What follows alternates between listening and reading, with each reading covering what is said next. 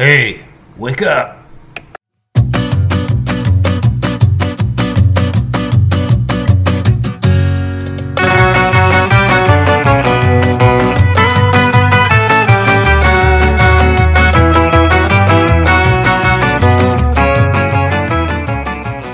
Welcome to the Numbers Podcast. On the Numbers Podcast, we present general information about various topics, looking at each topic from a numbers point of view. In this episode, we will look at the 4,500-year-old Great Pyramid of Giza in Egypt and the amount of people required to build it. Most of my facts and figures come from information found on the internet. So right from there, you should take this podcast with a grain of salt. This podcast is an adventure, and you are invited to join the journey. There is no specific destination. We will see where the numbers take us.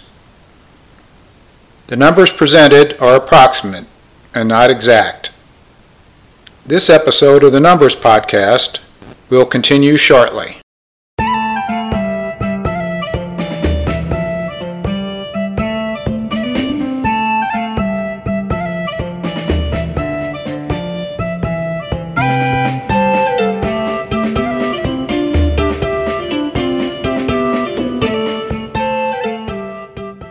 The Great Pyramid of Giza is the biggest Egyptian pyramid.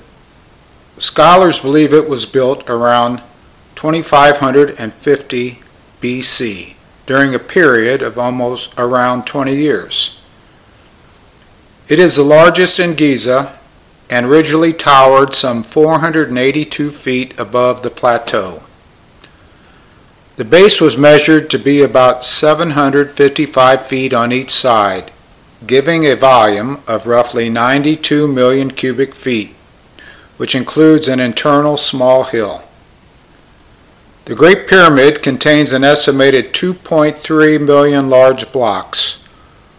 Most of the stones are limestone, quarried nearby on the Giza Plateau. The Greek historian and geographer Herodotus visited the pyramids of Giza about 2,400 years ago in about 420 BC, over 2,000 years after scholars believe they were built. He was told by local priests that it took 100,000 men 20 years to build the Great Pyramid of Giza. Scholars today, however, think it may have been built by only 20,000 men over 20 years. In this podcast, we will look solely at the energy and power needed to move the stone vertically and horizontally, and compare the amount of people needed to expend that energy and provide that power. Scholars write that the ancient Egyptians utilized neither wheels nor work animals for most of the pyramid building era, so the stone blocks had to be moved through human muscle power alone. I'm not an Egyptologist and definitely not a scholar. I have not been to the pyramids in Egypt, but do find the pyramids interesting. While I can be a little slow on the upload, I can normally work to understand things if given enough time and information. Still, as always, you need to take what I say with a skeptical view. But as the physicist Tom Campbell says, be an open-minded skeptic.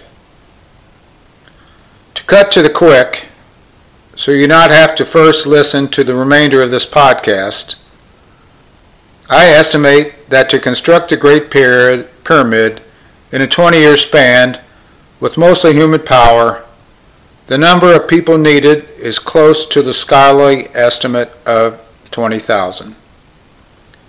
But there are many logistic problems with that many people in a small area for a long duration, as well as cutting, moving, and placing that many blocks in only 20 years. If you want to hear how I estimated the number of people, then please continue listening. The pyramid originally stood about 482 feet high with 4 equal sides, each measuring 755 feet. For a comparison, the Gateway Arch in St. Louis is 632 feet tall with a base of 630 feet. The volume of the Great Pyramid is a little less than 92 million cubic feet.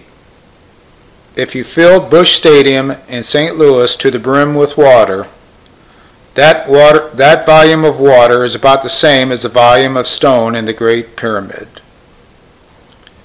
The quarry that scholars believe was used to provide stone for the pyramid is about 2,300 feet from the pyramid.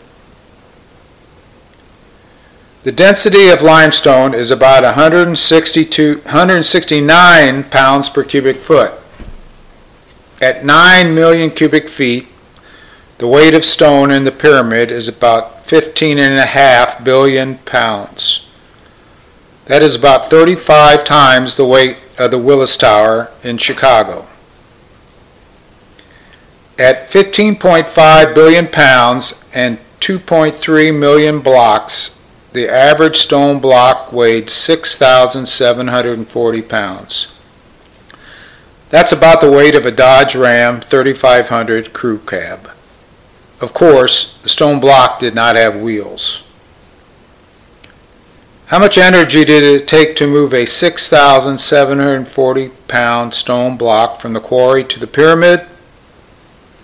I estimated about 8.9 million foot-pounds. I will explain how I estimated that. Energy is the work to remove something. It is force multiplied by distance. What distance did the stone block have to be moved? I use the average distance as 2,300 feet horizontally and 169 feet vertically. That is a little less than half of a mile horizontally and about the height of a 12-story office building vertically.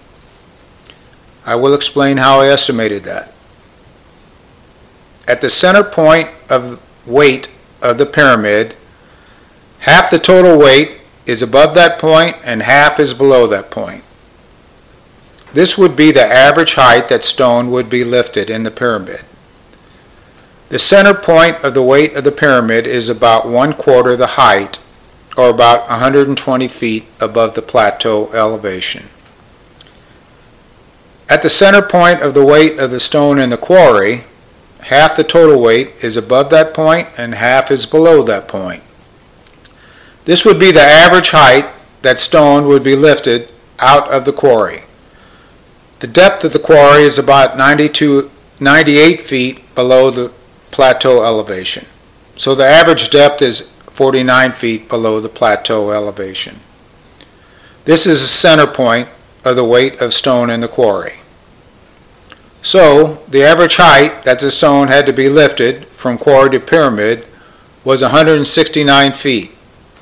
That being 120 feet midpoint of pyramid plus 49 feet midpoint of quarry. Of no significance is that the number 69 is also the density of limestone. The quarry is about 2,300 feet horizontally from the pyramid.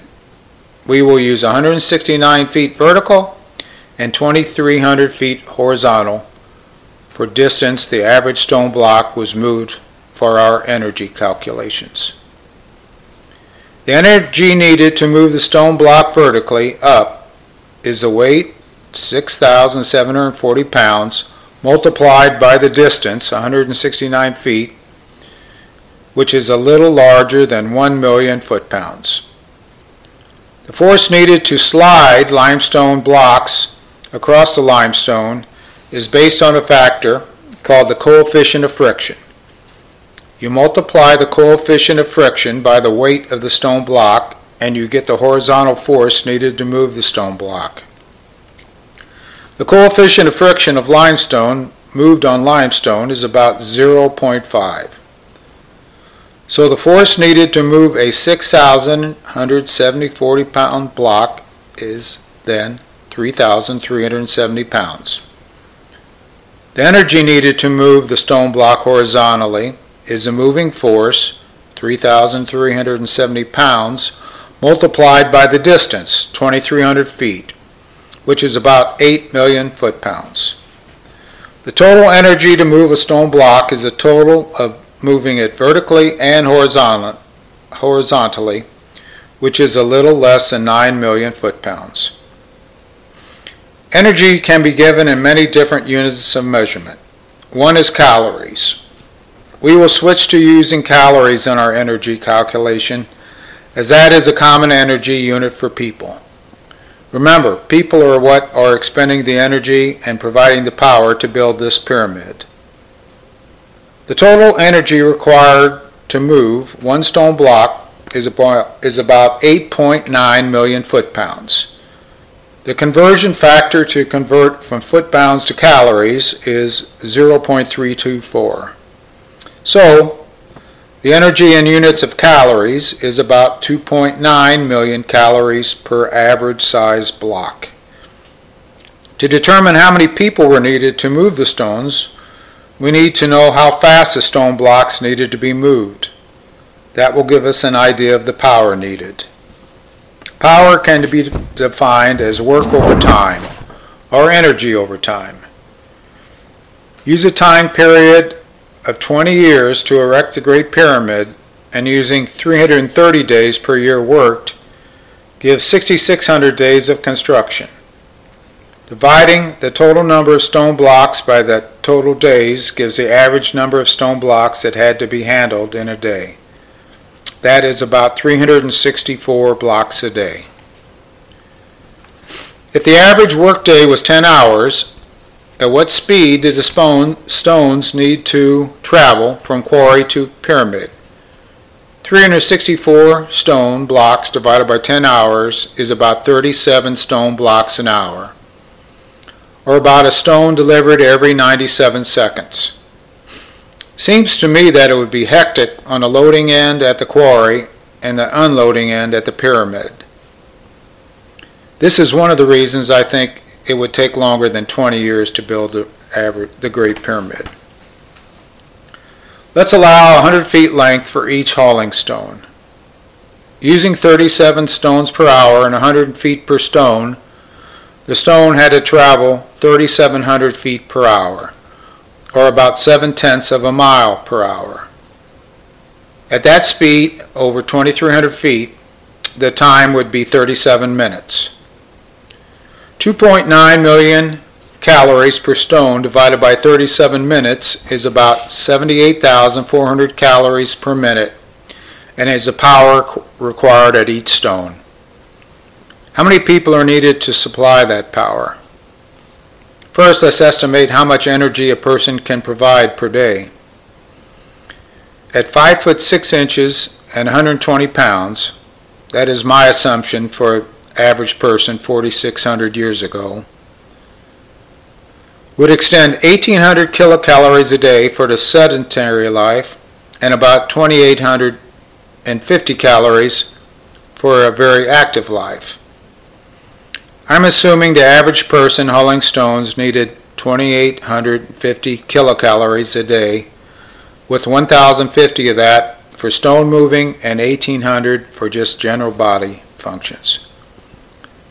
Expending 1,050 kilocalories for stone moving over 10 hours would be an average of power of 105 kilocalories per hour, or 1,750 calories per minute.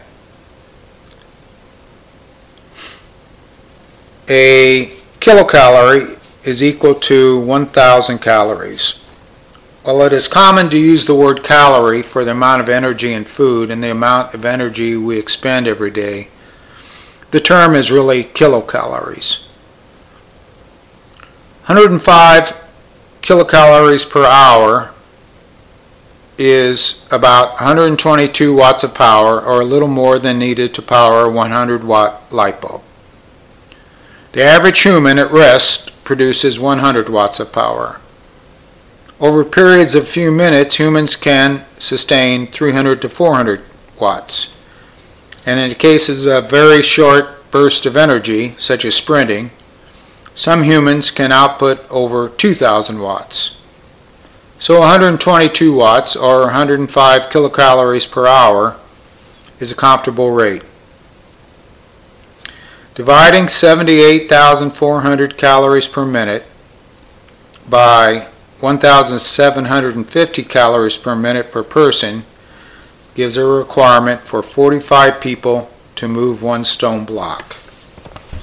But 45 people could not provide enough force to move the block. The coefficient of friction for leather on limestone is 0.35. So a 120-pound person could exert a 42-pound force before slipping. Let's limit the force required from each person to be 30 pounds. Earlier, we estimated the force needed to move the stone to be 3,370 pounds. Dividing that by 30 pounds per person gives us 113 people needed to provide the force needed. With 2,300 feet of travel and a hauling train at 100 feet, there will be 23 teams in the hauling line, with another 23 teams shuffling their way back to the loading point. So 46 teams are needed every day. With 46 hauling teams on average and 364 stones to move a day on average, each team would have to haul about 8 blocks a day. 8 stone blocks require 23.2 million calories. Dividing 113 people, divide that by 113 people gives 205,000 calories needed from each person. Each person has about 1 million calories to give, so we are good. 46 teams each with 113 people gives a total of about 5,200 people to just haul stone. This does not include those cutting stone and moving the stone into starting position, nor the people to move the stone blocks into the position at the pyramid. It looks like the current scholarly figure of 20,000 people is in the ballpark for the amount of workers needed. The logistics of organizing that many people in a small area over 20 consecutive years makes me think the building process took longer than 20 years. For example, the average abbey and church in England took 250 to 300 years to construct. Why did I take the time out of my life to calculate this? Because many people cannot fathom that ancient man could build the pyramid. They jump to thinking about other means like levitation or the power of beings from places other than the earth. While I find those stories interesting, I will not allow myself to seriously consider them until I have proven to myself that ancient man could not have performed the work. Possibly the answer, and not one taken by many as serious, is that these structures were built by an earlier civilization that had the technology and are much older than currently believed. In a later podcast, we will look at the estimate how long it might have taken to construct the pyramid using manpower and logistics. I might even have some ideas on how they did it. It all depends if it's in the numbers.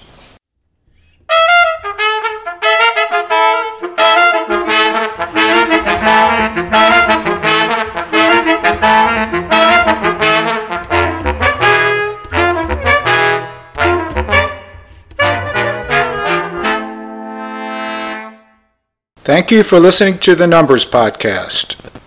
To paraphrase the physicist Tom Campbell, be an open-minded skeptic.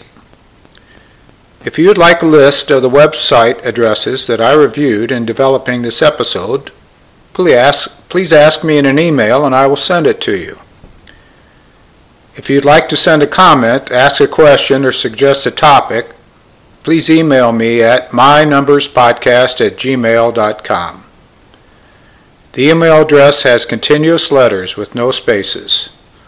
Until next time, be love.